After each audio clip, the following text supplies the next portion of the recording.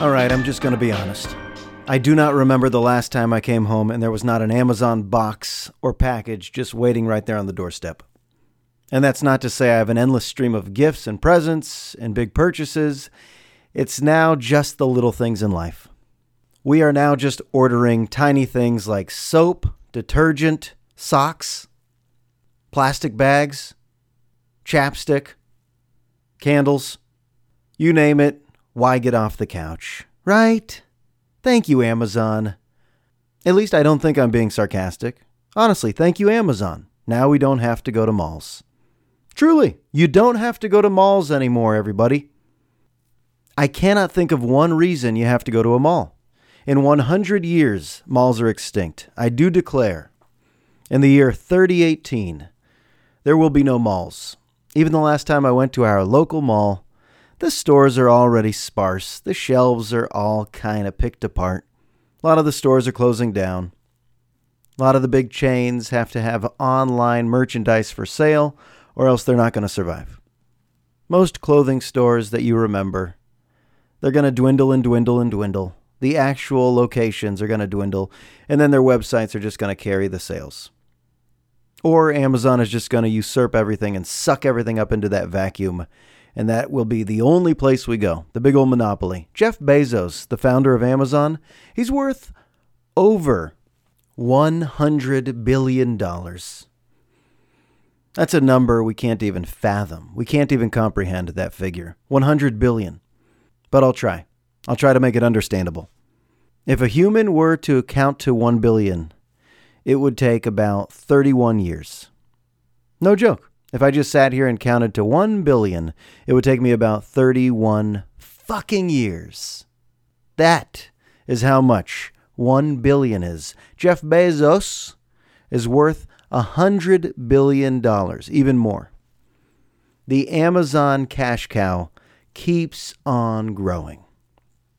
Some people don't even realize how much more 1 billion is than a million. If I was to count to 1 million, things I will never do, but if I was to count to 1 million, it would take me 11 days. It just kind of gives you a glimpse into how much money we're talking about. So I'm not alone ordering little things on Amazon that just come to my door. It's convenient, of course, but it also adds a lot of time because we're all reading the reviews, right? Seriously, we just ordered curtains online this week. Took about 3 hours reading all the reviews, watching all the videos. And whose reviews are these? Just people throughout America and beyond telling me if they liked it or if they didn't.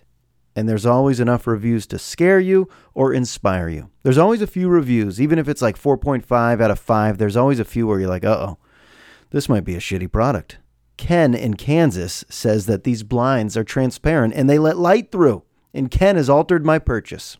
But then Pete in Iowa, Pete says they've been working really well for his family and they keep the light out. I'm reading all of these reviews and I realize I'm losing my whole night. I haven't done anything tonight. I'm just reading curtains reviews. So Amazon seems like it's saving me time, right?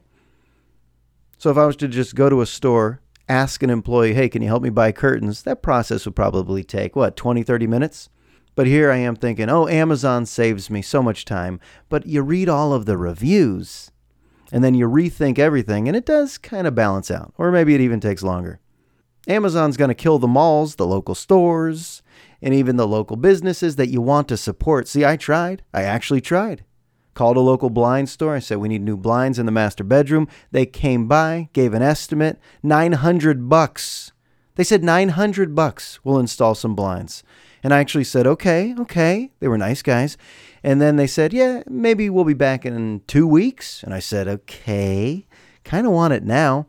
And then a month went by, hadn't heard a damn thing. And I called and said, I got to cancel. Come on. Need some blinds, need some curtains. And they understood. And they were even like, yeah, it was probably going to take even longer than a month. So Amazon curtains are arriving today on my doorstep. And yes, we will install them. And it won't be difficult.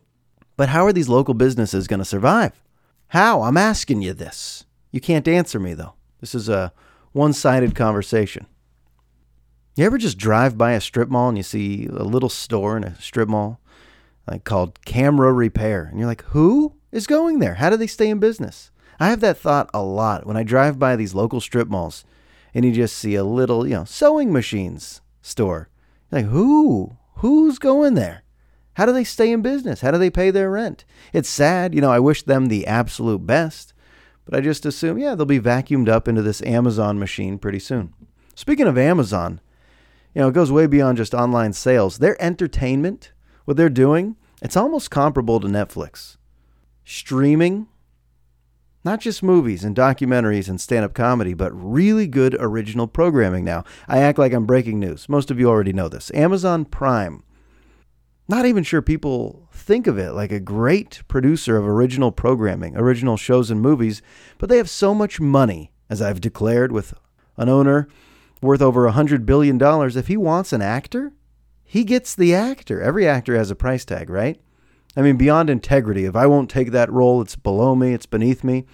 Every actor or actress has a price tag. So if Amazon Prime original programming wants to put Fred Armisen and Maya Rudolph in a comedy for 8 episodes, pay them anything they want. What do you want? We'll get the best writers, the best producers. What do you want? They name their price. Jeff Bezos shakes out his pocket change for him, and he could pay any actor and the best writers. That's why when you really watch some of this Netflix original programming, because Netflix is also printing money, Amazon Prime printing money, it's high quality. You can't deny that these shows are really good, really well written. Some of the best actors, these Hollywood actors that you would typically see in big blockbuster movies, they're now doing the Amazon Prime and Netflix shows. It's the beauty of capitalism, or it's the ugliness of capitalism. I'm not sure. But you go back and you look at what's on network TV, CBS, NBC, ABC, Fox. I literally don't know anybody who's watching these shows on CBS. And I only know of the shows because I still watch NFL football on CBS, and that's when they promote their shows. This week on Madam Secretary. Madam Secretary? Tia Leone is Madam Secretary.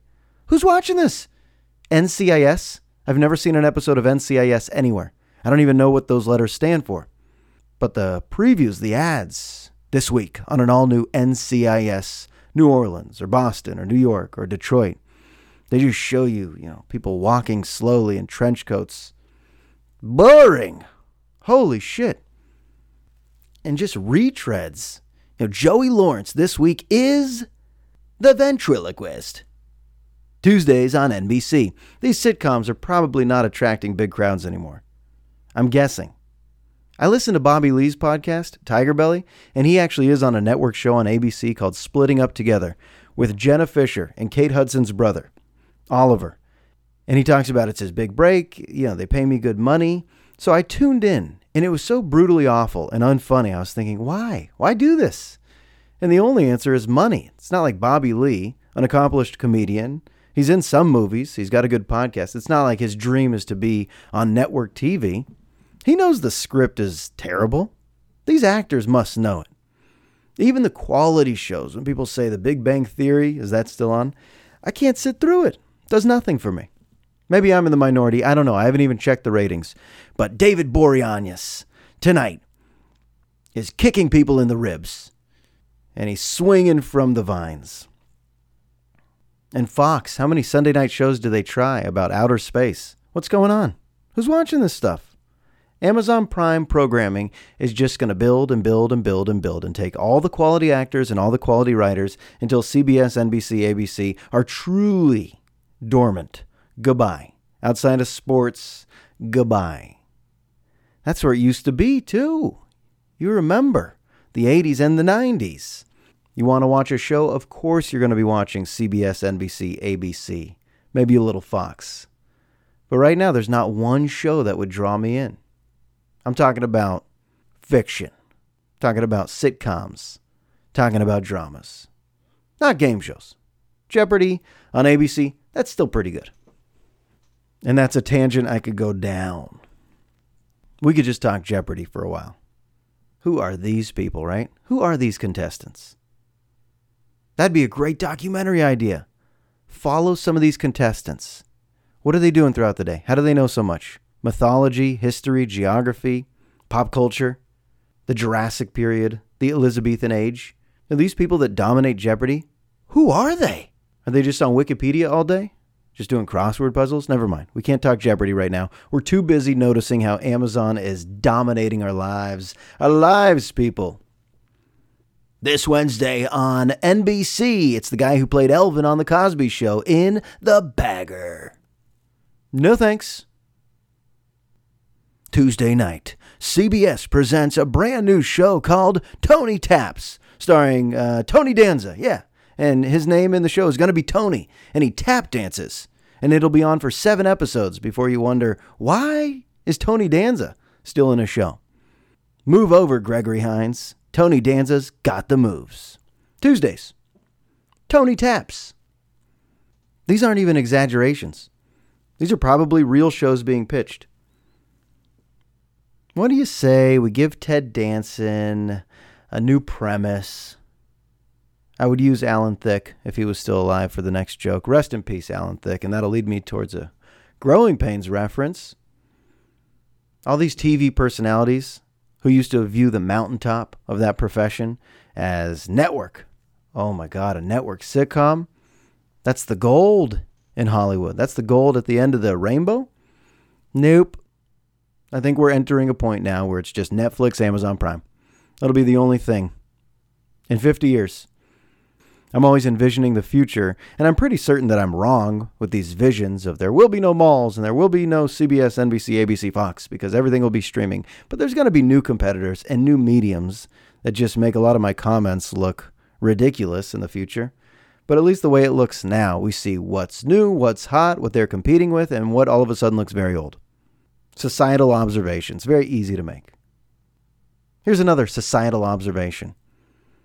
A lot of people out there, they know how to use special effects on their phones, and they know how to use the right filter and a quick cut and add a little music bed and maybe a pop of fire or a firework. And special effects on meaningless videos have become the norm. We're making a lot of mundane things that we do, just a lot of boring, routine, average, everyday things that we do look really cool, and then they're being posted on social media. And it's kind of unintentional comedy. Think about the most boring thing you did recently. What, did you walk to your car to go to work? Picture that. You left your home. You locked the door. You walked to your car. You opened the car door. You sat in it. And then you went in reverse out of your driveway and took a sip of coffee. That's really boring, right? But I like to move it, move it. You had that song. Someone's filming you the whole time with quick cuts or even slow-mo walking, glitter drops from the sky. It's filtered in a lens that makes you look really cool. And all of a sudden you, just leaving your front door, locking it, walking to your car, pulling out and taking a sip of coffee, it looks magical. People are abusing the special effects that are now easily accessed on phones. I've seen this too many times. Instagram videos. I got friends who are making nothing look like something. Nothing looks like something. And sure, you get the likes. Like it. But then afterwards, when you watch it, you have to be honest with yourself and say, yeah, I was doing nothing. It's the way it was captured and produced and presented.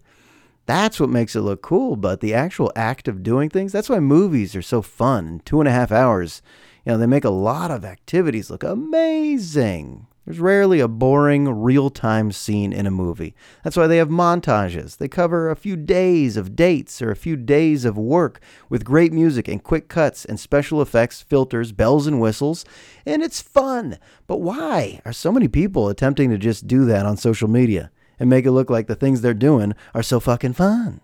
The next dog walk I take will be very boring. I'll be putting a leash on an old beagle who barfed 3 times in the house last night. That's a fun fact. That will not be a Jeopardy clue. But I'll walk him. He'll piss on a few bushes. He'll sniff a few bushes. We'll come home. That's boring. But if I add the music, who let the dogs out? And then I sped it up, da-da-da-da, boom, fireworks above his head. And then I had a slow-mo walk back as another song, I Did It My Way. Not sure why I picked that just now, but could you picture this? Is it watchable now? Is this boring dog walk watchable? Sure, you'd watch that. You would do it. I guess it's kind of fun in this attention era we're in. Hey, look at me. Hey, look at me. Hey, look at me. I added music and a filter. A filter for a photo is a funny idea, isn't it? It's basically saying real life doesn't look good enough. Nope. Nope. What your eyeballs see, not good enough. Got to filter that out so it's better looking. And when people hashtag no filter, is there anything more annoying? You took a photo without a filter? Thank you for letting us know that your photography skills are so superior to the rest of the world that you don't need a filter. Come on. Angry, cynical Josh. Here we go. Should we get away from that? Maybe I should point to some of the tech advancements that I like. I think I should do that. I think I'm just going to balance it real quick, because usually this podcast sometimes sounds like I'm just whining about this and whining about that, which I guess I am. Can't deny it. But as I'm getting swept up into the tech boom that we're just going to be in forever, I'm just going to ride this wave. How about medical advancements, right? Is there a standing ovation going on? Podcasts are great. You can't see the audience. Can't see any of you. But when I go, how about medical advancements? Should I take a step away from the mic? Do a little applause break? Huh? How about longer lifespans because of medical advancements? But truly, man-made medical advancements, I'm not just talking about medicine, but what they're able to do, how they operate on our organs and our bodies and our tendons and our bones and our brains. Pretty fabulous. Pretty fab. You know, right now, I believe average life expectancy for men, it's about 77. For women, it's about 82. And I think these numbers are always changing, and I don't even know why women live longer than men.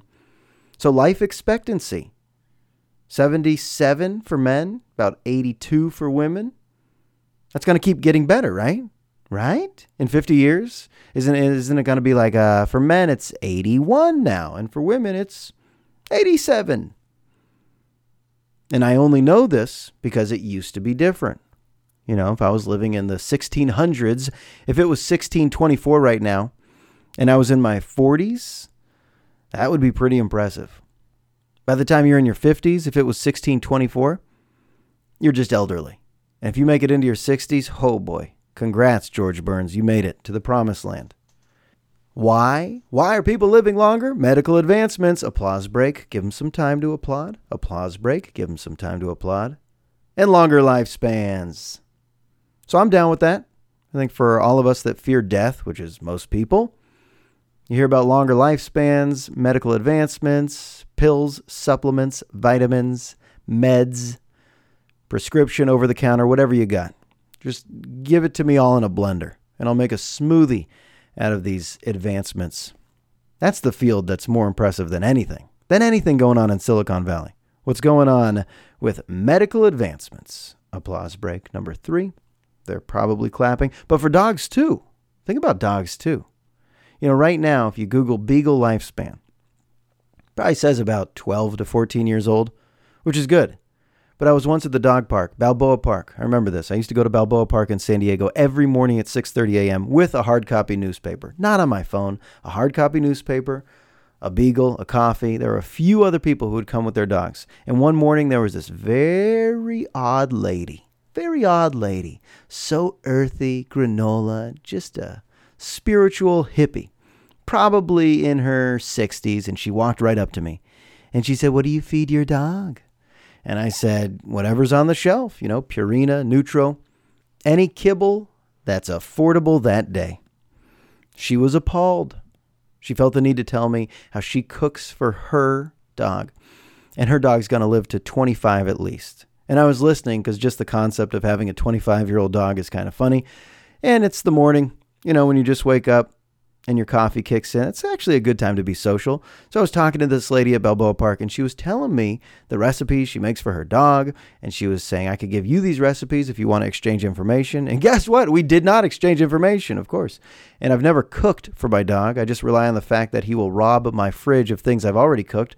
So why would I be so direct? He's already going to eat my cooking. Why am I going to cook a separate meal for him? Just because I want him to live to 25? And do I? Do I really want my dog to live to 25? It's going to be a very sad day when he passes, but it's not going to be in his 20s. I'm just going to declare that. I don't need a 25-year-old dog. And for myself also, If modern medicine is going to allow humans to just keep going and going and going and going, I think we have to answer that question. Do we all really want to go to like 130? What would be the ideal age?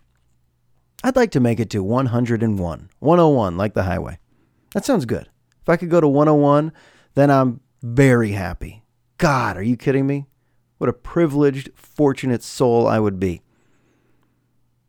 But if I had the option to live to like 250, I'd probably have to say no.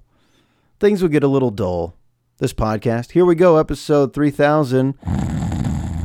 Hey, Amazon Prime. Hey, Silicon Valley. Hey, sitcom talk. You'd be like, same old shit. Actually, you wouldn't even be the listeners. I'd have a new demographic of people that would probably listen and then say, yeah, you had a few good points and then some shitty points. But stay with me. This life we're living right now, I hope it's good for you. But knowing that it's finite, that's going to cause us hopefully to hurry up some of the good things. Hurry up the joy. You're putting something off? Do it. Do it now. This thing called life is temporary. If it wasn't, if I knew I had 300 years, that would completely change how I approached life. I think. I don't know exactly how, but I think the fact that we all know it's temporary causes us to live or think a certain way, both positively and negatively. I guess I can explore that comment some other time. What am I talking about? Oh yeah, medical advancements, lifespans, they're growing. They're growing. For every sad story we hear about somebody who got a disease, contracted something, and passed, there's also a lot of stories out there of miracles. People that come out of a coma after 10 years. People that were told you'll never walk again. And guess what? They walk again. You do see little videos here and there. Got my hearing back. Got my sight back. These modern inventions that are allowing people to do things that seemed impossible, like sci-fi. But when you hear stories like that, they are very exciting. In 100 years, this will be the futuristic podcast episode. In 100 years, if you're going to be born in 3018, the amount of diseases you will never catch is going to be amazing. The amount of time it'll take to recover from something like a torn ACL or a broken bone is going to be tiny. Guarantee.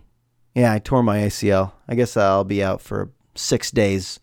Yeah, I shattered my femur, and they put it all back together in 48 hours. I'm ready to go. I'm ready to run. I'm hoping any disease you can currently name, any disease, in 100 years.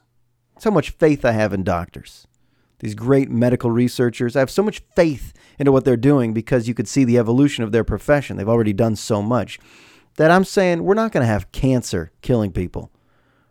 Alzheimer's, that'll be a thing of the past. I'm just wishful thinking right now, but it doesn't sound that crazy. In 100 years, if you're born in 3018, the amount of things you will not get is going to be fascinating. I hope wherever I go after this life, I can at least know what's going on planet Earth. I'd still like updates, no matter where I go.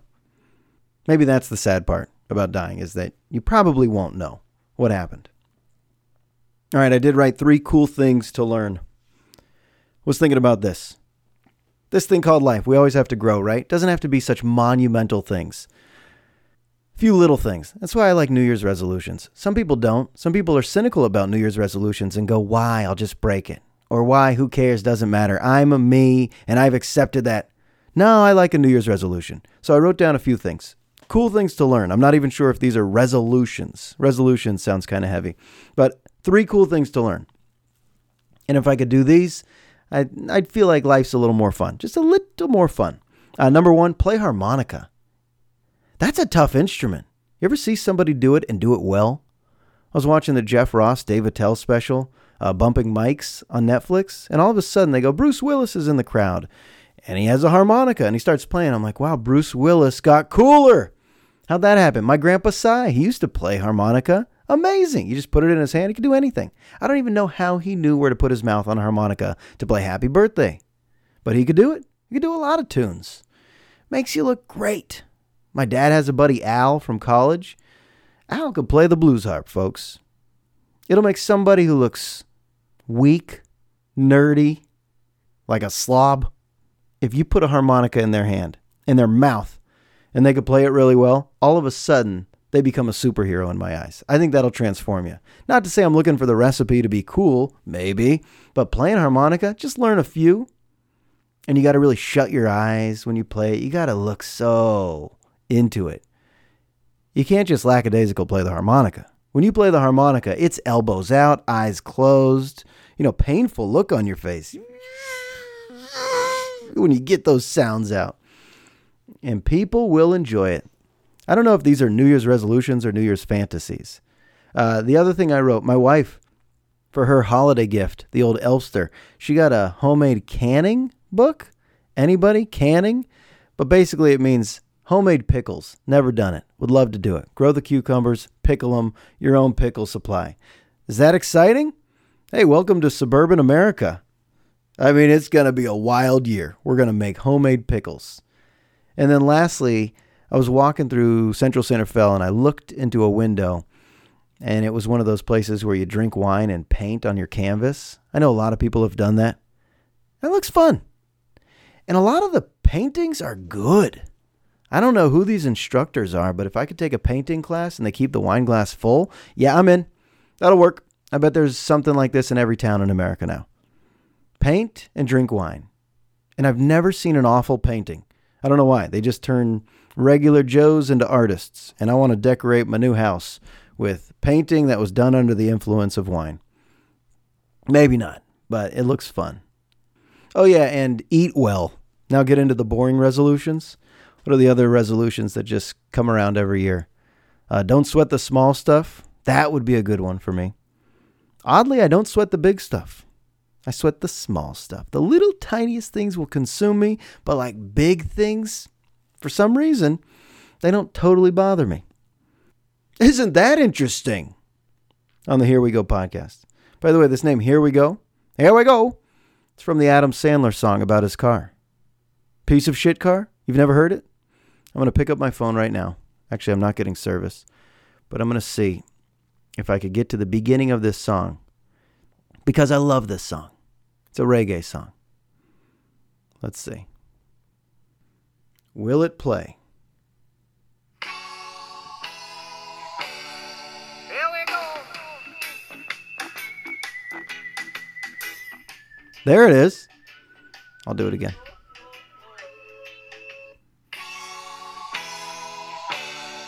Here we go.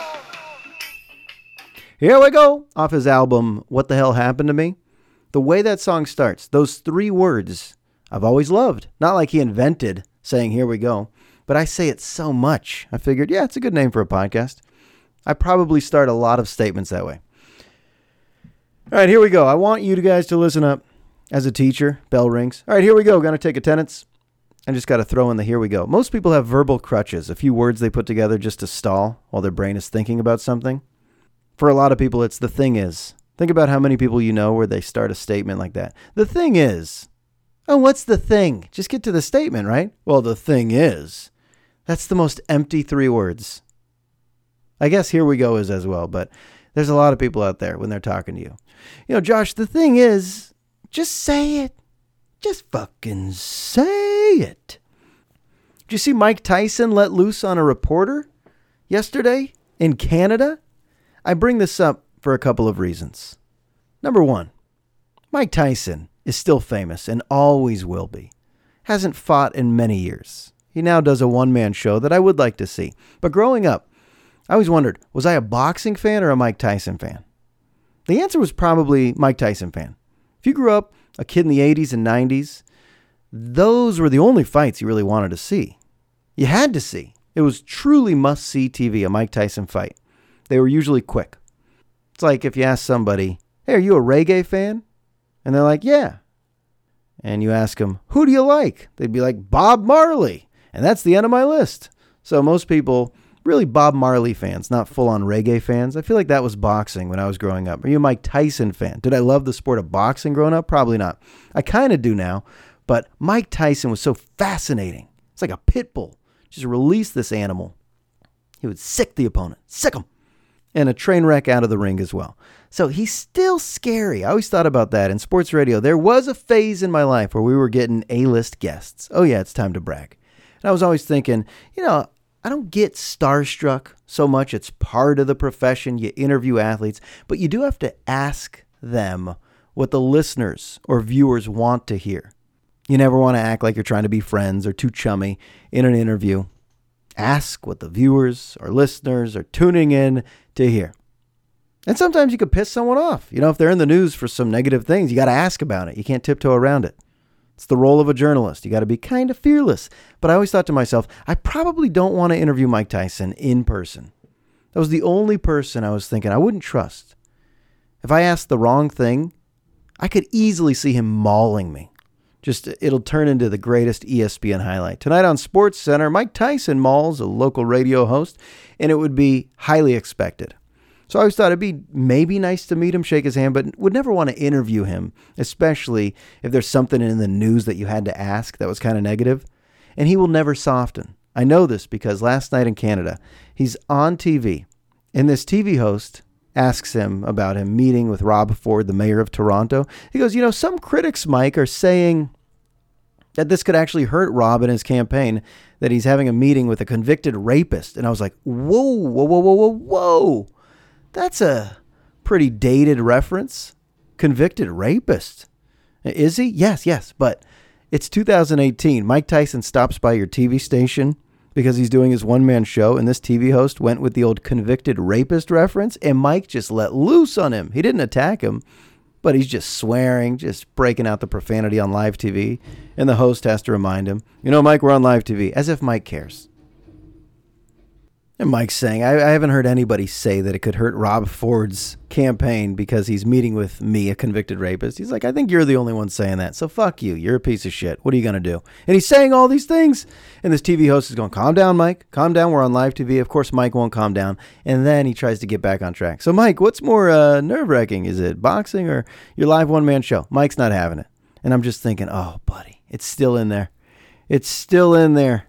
This wild man just wants to maul him. It's going to happen. All these edgy TV hosts and radio hosts who think that they're going to have their aha breakout moment like all press is good press. That's not true at all. All press is not good press.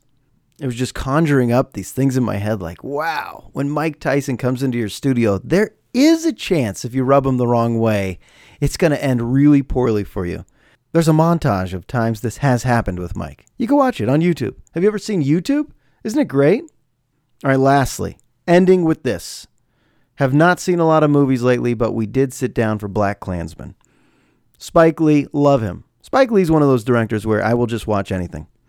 Even if the preview or trailer doesn't look so great, I'll probably just still watch it. Kind of like Woody Allen, Quentin Tarantino. Some of these directors, you just got to see their movies.